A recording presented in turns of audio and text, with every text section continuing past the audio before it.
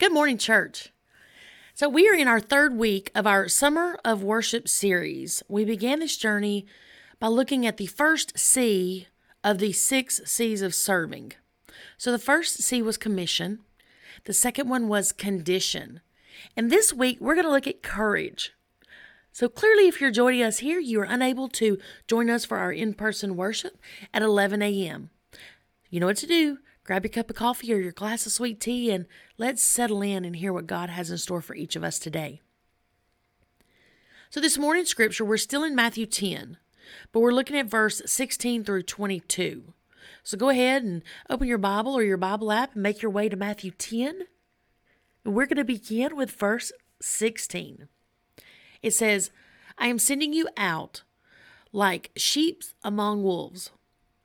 Therefore, be as shrewd as snakes and as innocent as doves. Be on your guard. You will be handed over to the local councils and be flogged in synagogues. On my account, you'll be brought before governors and kings as witness to them and to the Gentiles. But when they arrest you, do not worry about what to say or how to say it. At that time, you will be given what you are to say. For it will not be you speaking, but the Spirit of your Father will speak through you. Brothers will betray brothers to death, and a father his child.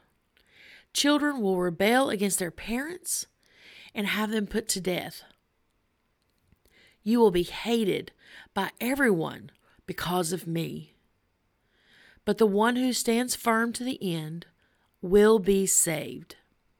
This is the word of God for the people of God. Thanks be to God. Let's pray. Dear gracious Heavenly Father, we ask that you open our minds and our hearts. Help us receive this message today. Lord, not only help us to receive it, but whatever it is that you need each of us to hear, I ask that you pierce our hearts with it. Help us to apply it to our lives and show us how to share your word and promises as they are given according to scriptures. We ask all things in the precious and holy name of your risen Son, Jesus. And all God's people said, Amen. So today we are continuing our summer worship series with another C of serving. And in Matthew 10, Jesus is clearly giving warnings as to the situations where the disciples would really need to cling to the courage as they share the good news in each of the towns. So let's kind of recap just real quickly. Jesus commissioned the 12, provided instructions for the work to be done. He told them where to go, what to take, and how to act while spreading the good news. So now he's telling them what to expect because each of the 12 would face circumstances just like Jesus did before his death, resurrection, and ascension. So Jesus spoke of persecution like none of us Christians in the Western society have ever experienced. So as we break down the scripture, I'm sure you will see much of our modern day society in these passages. In order to effectively serve the Lord, we must possess wisdom and courage. Those are found in Christ. And Jesus is pointing out in Matthew 10 the obligation that all believers do hold. We are commissioned and we're sent forth to share the good news. We are ambassadors for the Most High. And I know many will excuse away their obligation. But those excuses do not remove the obligation. Those excuses only put us in a place of disobedience to the Word of God. So Jesus speaks to our character. He deals with the character of those who follow and represent Him. He reveals very different and distinct characteristics of believers. We are to be wise as serpents. We are to live among the world quietly and cautiously, but always within His wisdom. We are to be vigilant in sensing danger, yet very quick to avoid the adversity. There are times when we must stand our ground and defend our faith, but we must not cast our pearls before swines.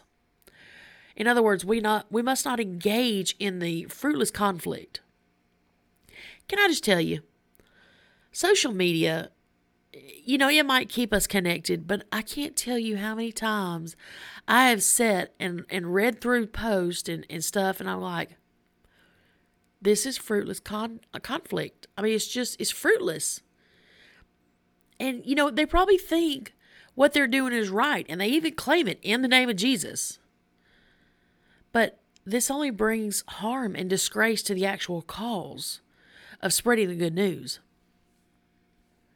We need a holy boldness to stand, tempered with the wisdom to keep silent or to flee if necessary.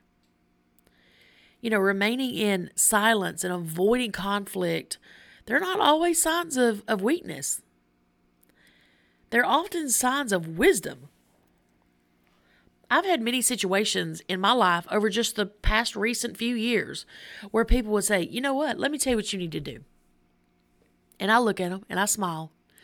But I had peace in my silence. And let me tell you why I had peace in my silence. Because God brings everything into the light in His timing. And if I had not kept my peace, I would have engaged in fruitless conflict. But in God's timing, when He brings everything into the light, there is no shadow for evil intentions to hide. There's no place for evil motives of the heart to hide. But also in this passage, I'm going to try not to get on a soapbox. There's a couple places in here where I really have to fight getting on a soapbox. But in this passage, it says we are to be harmless as doves. Doves are a symbol of peace and purity. They represent a humble nature. We are to possess that humbleness, the gentleness in our nature. Much damage has been done to the testimony of the church because of people professing to be Christians did not walk with a gentle and humble spirit. They did not walk in footsteps of a gentle and humble nature. Again, I promise you, I'm not going to launch onto my soapbox messages here, but we must be vigilant in standing for the truth. It must be done with a heart of mercy and grace. Let me say that again. We have to stand in truth, but it must be done with a heart of mercy and grace, not hellfire and brimstone.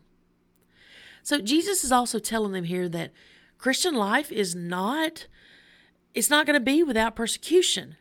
He dealt with it. The 12 disciples did. We will too. We must endure the hardships of life. We must determine in our hearts to endure to the very end. Jesus isn't implying that we must work to endure or secure our salvation. He's simply emphasizing that we must remain faithful to the call. And let me tell you that when you're going through something, when you're going through a rough time, there is always somebody watching to see how you get back up each time that life kicks you down. They might not have asked Christ into their hearts yet. They might be at the beginning of their faith journey.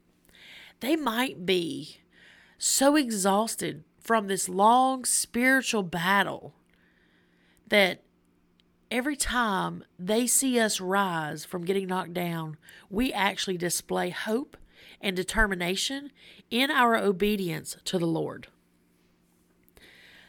So another thing about this passage is all believers have lived in a time of opposition. There's been some that have experienced this at a higher level than others. But the devil will see to it that the word of Christ is opposed no matter what. But when the devil starts whispering in your ear that you're weak or you're guilty or you're shameful, all you need to do is hit your knees. start praying. When the devil gets louder, you pray louder. But when God covers you with his peace and you say amen, you stand up and say, devil, you are a liar and you have no power over me in the name of Jesus. Make that devil fearful every time your feet hit the ground because you are marching for the kingdom of the Lord. You know, in this passage, Jesus says, he even goes on to warn that there's religious circles that will bring intense opposition to the truth being spread as the good news. And the ones that are unversed in Scripture will believe the twisted lies of the religious opposition. The major problem Jesus faced came from religious people. The religious realm wants to silence the voice. But my faith is not a religion. My faith is a relationship with my Redeemer. You know, Jesus also warned of oppressors, the rulers that say that they'll be brought forth before the governors and the kings because of their testimony. Paul stood before governors often defending his faith. But Jesus also warned their own family members will turn against them because of their devotion to the Lord. And this will reach new heights as tribulation times come and revelation is unfolding. But many have rejected or have been rejected by their families because they serve the Lord. And there's no doubt that some hearing my voice now have felt the shunned feeling of close family members because you took a stand in your faith. You were obedient to Christ. But there is excitement. When we decide to live in the joy of our Lord, nothing can take that joy and peace. There is a better home awaiting for all of us. We get to serve the Lord. It's not a chore. It's a joy and a pleasure to be in the presence of the Most High as the Holy Spirit walks this journey with us. Jesus Christ bore my sin and gave me salvation, just as he did you. It's in Christ that we have hope in this life. Living for him is made difficult by the world, but it's an honor and a privilege to serve the Lord with so many members of our forever family. You know, the trials that we endure are nothing compared to the suffering that Christ went through to save each of us. We have an opportunity to share the good news, even with those who persecute us. Think about Daniel in the lion's den. Do you remember that? Remember that story? As he stood and the lions didn't touch him, he shared the good news long before Christ walked the earth. He stood in courage, in obedience to the Lord. I want to live my life with the faith of Daniel, the hope of Moses, the courage of David, the grace of Ruth, as I get the opportunity to surrender my heart every single day to the Lord so he can use me. There's someone out there crying out for help, and they haven't heard God's voice yet. Their spiritual ears cannot hear him yet. That's where we are his hands and feet. That's where he uses us to physically speak to people and physically be in their lives and display the hope and the joy. So my questions in this series, the first week I asked you, how have you responded to the Great Commission? And last week my question was, how much time are you spending in the Word in order to be conditioned for helping people as they react to the gospel? So this week, this is my question to you. Are you willing to stand for Jesus and share the good news, no matter what the opposition is or what the devil throws at you? Are you willing? Let's lift our hearts to the Lord in prayer. Dear gracious Heavenly Father, we give you all honor, glory, and praise for your grace and your mercy and your forgiveness and your protection, your peace, and your unfailing love.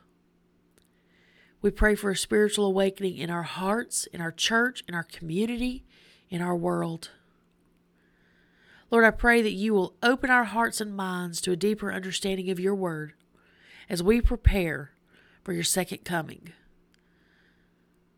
Lord, I pray that you will draw us closer to you so we can receive every single day a renewing spirit in you as we walk this journey, so that upon Christ's return, he will receive us home. And now we pray with one voice, the way you taught your disciples to pray so long ago. Our Father, who art in heaven, hallowed be thy name. Thy kingdom come, thy will be done, on earth as it is in heaven. Give us this day our daily bread, and forgive us our trespasses, as we forgive those who trespass against us. And lead us not into temptation, but deliver us from evil. For thine is the kingdom, and the power, and the glory, forever and ever. Amen. As you go forth this week, I pray that God moves in your life. And please know that I'm praying for each of you as we walk this journey. So, you know what I always say at the end? Speak life. Be a blessing. Put your faith feet into action to cause a positive ripple effect. Until next time, much agape, everybody.